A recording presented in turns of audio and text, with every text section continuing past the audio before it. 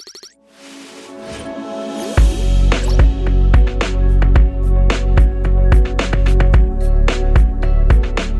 this is Dustin Hobbs of the California MBA, here with Connect, our monthly podcast featuring one-on-one interviews with movers and shakers in the industry. Today, I'm in San Francisco at the offices of Gantry, here with Robert Slatt, one of the principals here at Gantry. Really excited to hear Robert's thoughts on the industry. He's a longtime member of the California MBA and big supporter of ours, and I'm really excited to hear what he has to share with us today. But before we jump into that, I want to talk to you a little bit about the main purpose that the California MBA exists, and that's advocacy. It's February right now, and we've made a push this month for advocacy. Next month is our annual legislative day, and it's a great time to talk about advocacy.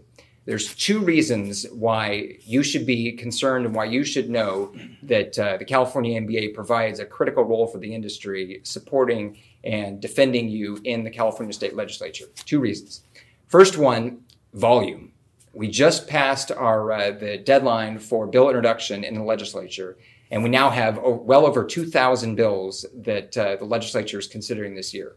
And while not all of them, of course, will focus on the mortgage industry, many of them will. And so it's important that you support the California MBA and our lobbyists who are there every day in the Capitol, talking and negotiating and pleading on behalf of our industry with those authors of the legislation. So volume is number one. Second reason is the influence that California's legislature has on the rest of the country. If you think that, well, it's just California, California does what it does and the rest of the country can ignore it. Not true. Many of the bills that you'll see in other states have their origin in California. California is one of the few states that has a full-time legislature, and other states will, often take ideas and concepts that are either passed or maybe even didn't pass in California and then consider those in their legislature. So if you see a bad idea, if there's a concept that's going to have really bad unintended consequences, the way to stop that is to stop it in California first. And so it's really important that the California MBA is there representing the residential and commercial real estate finance industry in the halls of the legislature in Sacramento. And one way that you can do that one way that you can join that, I should say, is beyond just membership, is by attending our annual legislative day, which is coming up here in March, on March 23rd. Robert's been to one of these before, so I think he can certainly attest to the importance of that day. On legislative day, we actually go before the legislators, I should say, and press upon them the importance of our positions and really just what a mortgage banker does on a day-to-day basis. Many of these legislators don't know that. It's important to put a face to our industry. And when you go and meet with these legislators on our legislative day, you'll be meeting specifically with the members of the banking and finance committees in both the Assembly and the Senate. And so these are legislators who are up on our issues. They certainly have a working knowledge of what goes on with those bills that are going to directly impact our industry. So it's really crucial that the industry makes a big presence and has a big voice on legislative day. So if you're interested in that, make sure to click in the link below or go to California MBA's website, cmba.com, for more information. Hopefully we'll see you there in Sacramento here in a couple of weeks.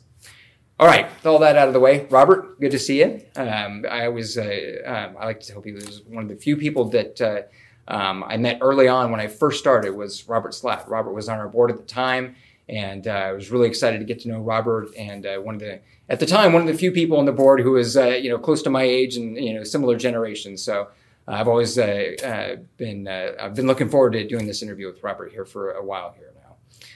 So let's get started here, Robert. So tell us, for those who don't know, what's your backstory? How did you get involved in the industry? How did you find your way to Gantry? Sure. Well, first of all, Dustin, thank you for having me. It's unbelievable. I think we've known each other now close to 20 years. Since I started in the business, and so did you. Not a great backstory. I was fortunate enough to be born into this industry. My father, Barry Slatt, started a mortgage company back in the 1970s. I kind of, grew up idolizing him and just loved the business. I went to UC Davis for undergrad and was immediately drawn into real estate. I got my salesperson's license when I was a junior at UC Davis. And immediately after college, I had a great opportunity to just work directly with my father at his company in Burlingame.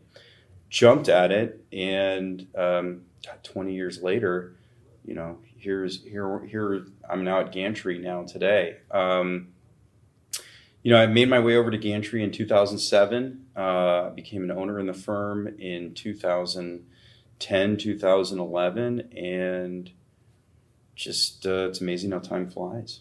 Absolutely. Well, and for those who don't know, Barry Slatt was a longtime member of the California MBA, was actually chair of the California MBA at one point, longtime member of the board of directors, was instrumental in some of the programs that are still, active today, our Western States Craft Conference. Barry was, I think a founding member of that and, involved in the genesis of that. So, you kind of touched on it, but, what impact did he have on you as far as impressing the need to be involved in industry support organizations like the California MBA? Well, one of the things about my father, which I try to copy, is he had a very gregarious personality, and he just attracted a lot of people to him because of the big persona that he was, and he used that to his advantage to argue what he thought was important, not only for his own ideals, but for the commercial mortgage banking industry in general. And he used the CMBA platform as a way to really unite a lot of the independent mortgage bankers throughout the state to lobby the government on items that would help improve all of our own livelihood. And so I think it was his leadership role that I was most attracted to, and why I wanted to also forge my own path separate from my father, but still using his guidance to have my own leadership in this industry. Yeah, and it's interesting. For those who aren't necessarily maybe familiar with the history of the California MBA, its history is the leadership of the association was started out mostly on the commercial side.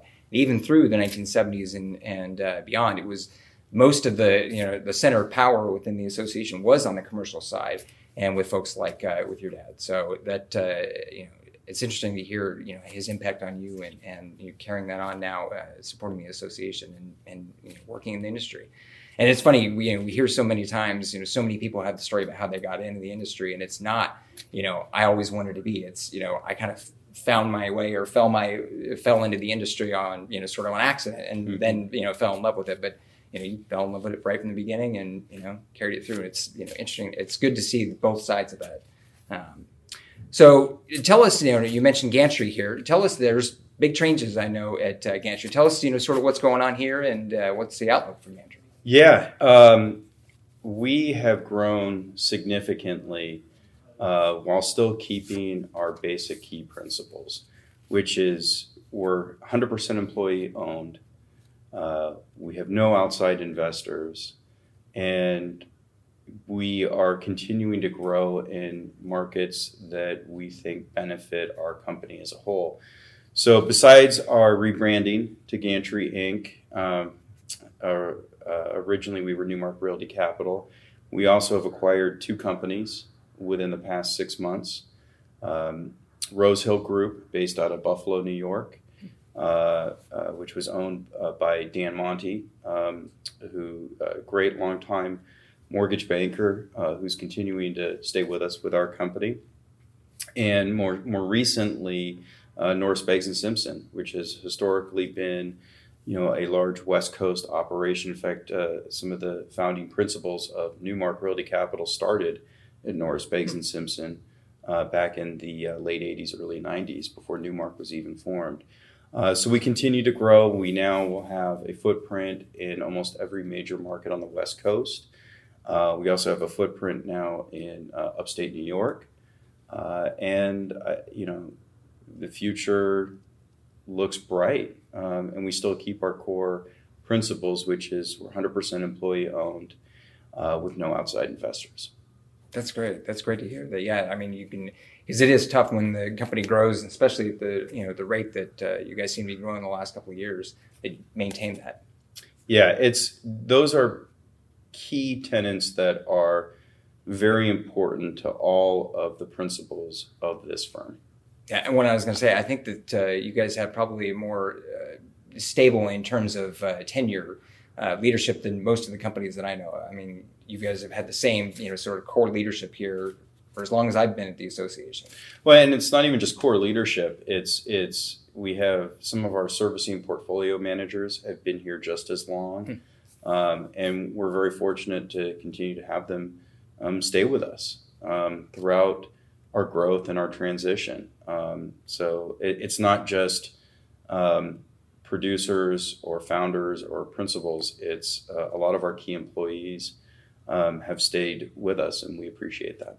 What do you think's behind that? What do you think drives that? Especially the not necessarily the leadership, like you said. There's other just core employees that have stuck around this long. I think it's our culture. I come from a background of never working in a bureaucratic organization where someone is punching a clock and telling me what to do, and I kind of take that same philosophy with the people that I work with. So I think we've built a culture which is very entrepreneurial, regardless whatever your position is within this company. It's a very relaxed atmosphere.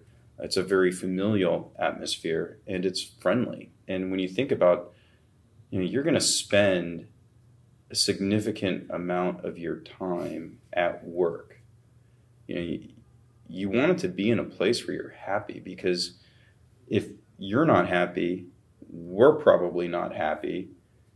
Then it's just a bad fit all the way around. And if that's the case, let us help you get to a position that will make you happy. So I think that's why we have such loyal employees and why we've been successful. That's fantastic, right? All right, so let's maybe look a little wider at the industry. What's your own sort of outlook for the industry? Maybe this year, the rest of this year, we're already a few months in, and then maybe even into 2021. Is there a certain market or product that you're keeping an eye on? So business-wise, I'm very bullish on just our core mortgage banking, mortgage brokerage industry. And I think that is partly due to the markets that we are located in, whether it's San Francisco, Los Angeles, Seattle, Portland, Phoenix, upstate New York. I mean, the main tenet is low unemployment and good economies. And that's not going to change, in my opinion, over the next 12 to 18 months. Interest rates are obviously low, but I think they're too low for the success of our industry. Long term, I think they need to be higher for just the overall health of the economy. But real estate wise, our markets that continue to have low unemployment are going to continue to do very, very well. Makes sense, right? So then what would you say, speaking of rates, then what challenges would you say are potentially out there? I mean, it sounds like obviously you're bullish on the market, but are there challenges we should be concerned about? I mean, is it more, if you had to pick a challenge, would it be more rate focused, or would it be something political? I mean, obviously things may look different if we have a President Sanders next year or President Trump. I mean, that could surely change things. Or is it even maybe something different? I mean, today we had actually this whole week, there's, the coronavirus in China has been, to say the least, having an effect on the stock market. So, I mean, what do you say is a challenge looming out there? Yeah, I mean, there's always going to be outside events that we just cannot control that are going to have an effect on our everyday lives. Regardless of whatever your political preference is, I mean, the election will do something, whether it's Bernie, whether it's Trump, whether it's another candidate who comes to the forefront. Something will trigger an event that will, that could derail the economy. I don't have that crystal ball. I kind of try to have the mantra of ignore the noise because you just can't control it. And look, here's the reality.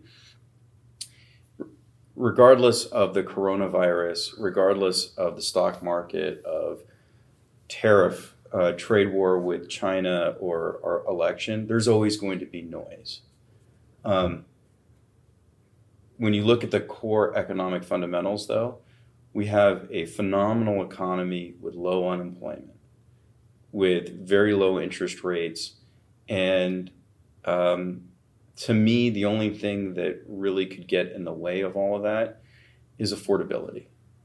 We live in a market where the cost of living is outrageous. It continues to rise. Basic housing, healthcare, that's what keeps me up at night, is that everyday families can continue to live in the markets that Gantry has offices in. That's my biggest concern. It's not the macroeconomic factors. That makes sense. So then when you talk about, the price of housing, one of the things that the legislature in California passed last year, and it's going to be, certainly on the minds of folks this year and going forward, and not even just in California. Now it seems to be an issue that's, I think it was even mentioned in one of the debates recently, is rent control. Mm-hmm. What do you think that the new rent control law in California, how will that impact, or how is it already impacting the state? I personally think it has a very negative impact for multiple factors within the state. The goal of rent control, I think, is admirable. I mean, it's to keep housing costs as low as possible for working class families. The net effect, I'm not convinced that it works. What we need is more development. And I'm disappointed that the state legislature wasn't able to approve State Senator Wiener's bill on development. That got rejected 3 times. And to me, I don't know if that's the solution, but I think anything that you can do to build more housing, not less, is something you want to work towards. Rent control doesn't do that. Rent control doesn't help you build more housing. In terms of cap rates and investment sales in apartment buildings, what rent control will do is have cap rates increase, which is not necessarily a good thing because you don't necessarily see buildings transact. So you see more owners of those properties decide to hold them, not invest in the properties because they're not able to see the benefit with the charging market-based rent. So I'm not a fan of rent control. I don't think it has the effect of what most people would like it to do. What I would prefer that the state government focus on, and the local municipalities and also all of the members of CMBA, is advocate for more development bills. And whether it's in major metros as San Francisco or secondary and tertiary markets throughout Central and Northern California, I think that's what we need, more important than rent control. It's more of a supply issue than... We have a major supply issue. And just in downtown San Francisco, we have a plethora of job openings, but a lack of housing for people to fill those jobs. And I'm not talking about, the white-collar.com jobs. We need more blue-collar labor. And the only way that labor can afford to live here is if there is more housing built specifically for them. And we need to make it more, we need to make it easier for more development for, again, not just blue-collar, but everyday traditional jobs that you think of that aren't necessarily able to pay the high market rate costs, whether it's teachers, whether it's paramedics, EMTs, police officers, et cetera. Yeah, absolutely. Well, and, I know that, just building entry-level homes has become a challenge in California, just to make that a profitable enterprise. So what are your thoughts on, are there any, maybe sort of hidden opportunities that maybe lenders aren't taken advantage of, or maybe something you see out there that's maybe a silver lining in the clouds? No, I mean, I think my fear with lenders right now is, rates. We need Treasury yields to rise. At some point, in our business, is making an interest rate with a 2 in front of it or a 3 in front of it. I mean, it's not sustainable, in my opinion. There's just not enough risk priced into some of these loans to warrant making a long-term fixed interest rate at those levels. So I think for the health of our industry, we need Treasury yields to rise, just to have a successful lending market long-term, not just short-term. I think the real call it wild card here for short-term money is the transition from LIBOR to SOFR. That's going to come into effect over the next 12 months. Still TBD to see how that plays out with all of these large short-term loans or construction loans that were done over LIBOR. Wow, that's a good point. I hadn't even considered that, but you're right. That is going to have a big impact too. What were your thoughts on the important role? I know this is something that you've spoken about at some of our events before. The importance of the role of the small balance lender in today's market. I think any capital source that plays a role in the liquidity market is important, whether you focus on small balance loans or you're doing large institutional loans. Having a credit market that is readily available throughout the country, not just the West Coast, is important just to the viability of our industry. And you never want to limit a capital source.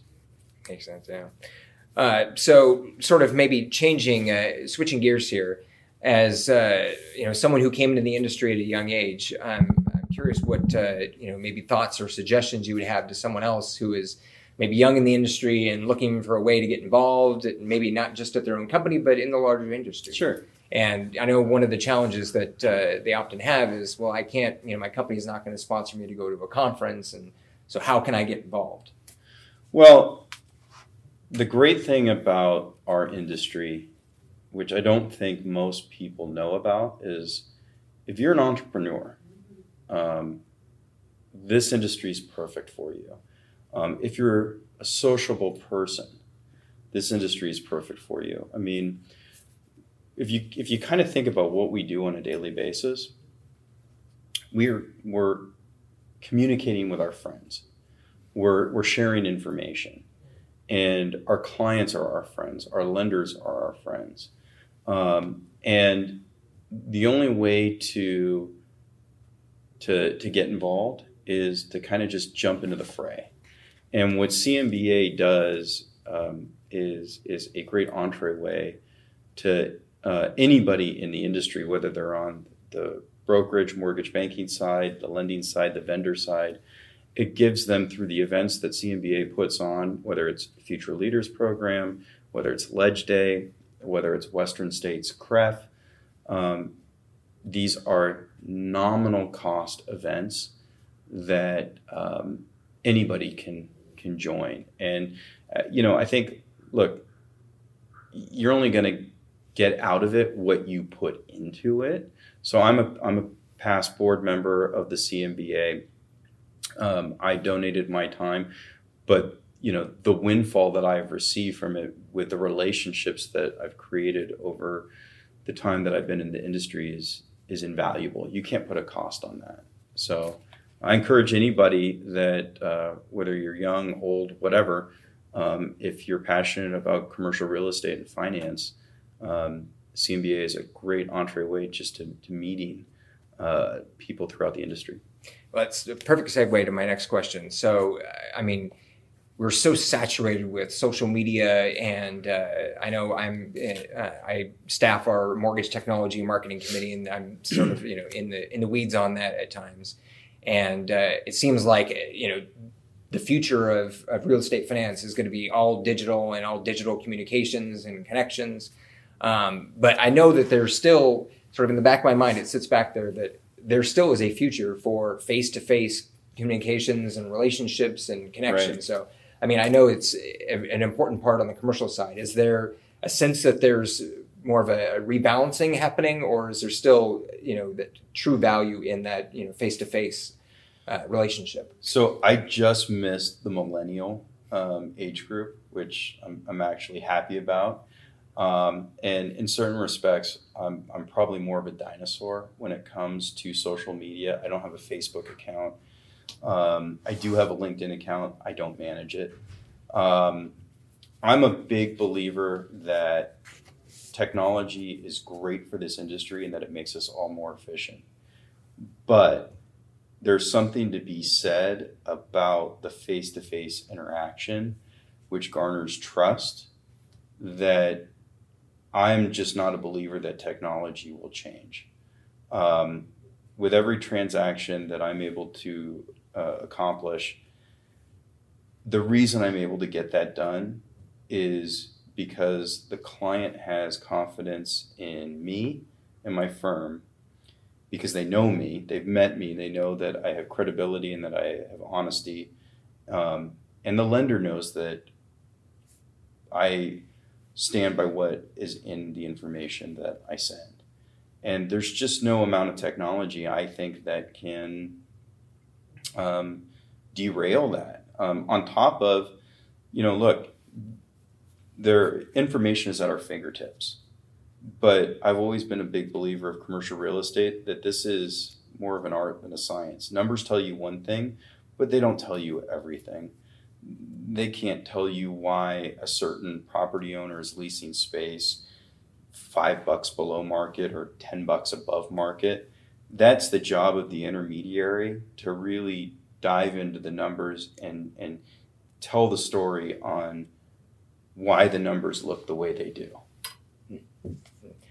I mean, I couldn't agree more. I think that the value, you just can't, especially when you're talking on the commercial side, transactions in the millions of dollars. I mean, that's something that, you can't build, like you said, you can't build the trust over, a social media network. You've got to have, handshake, face-to-face, really meet people in the eye and get to know them and their company.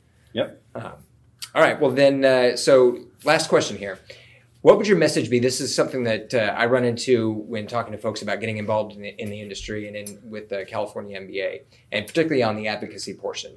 You do run into it every once in a while. I'm sure you did too when you were on the board.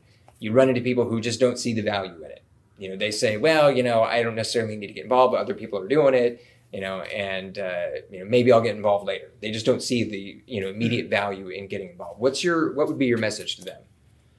Well, I think it's short-sighted. Look, there's always going to be people in our industry that measure success and failure based on the amount of transactions they close and the amount of revenue they bring in. And that's great. That's how companies grow and so on and so forth. But there's a much bigger picture here than just growing balance sheets and growing revenue. I take great pride in the relationships that I've been able to develop for my own personal benefit that have nothing to do with the bottom line. It just helps me grow as a person. And, maybe that's just too idealistic, but I look at it that the interactions that you meet on a daily basis, you never know where those are going to take you or who those relationships are going to introduce you to. And they may have nothing to do with business whatsoever, but it just makes you more of a well-rounded, better person. So I'm a big believer in that. It's kind of like the 6 degrees of separation. The more people you meet, the more connections you're able to meet from there. So I encourage anyone, who's interested in getting involved, don't do it because of you think it's going to help your revenue. Do it for the other reasons that, it may at the end of the day help your bottom line, but don't go into it thinking that. Just let it organically occur. Awesome. Well, hey, Robert, Thanks for your time. Really appreciate it. It's great to see you again, and thanks for hosting us today. That's all the time we have for this episode of Connect. Make sure and subscribe to us on SoundCloud, iTunes, or our YouTube channel, and we'll see you next time.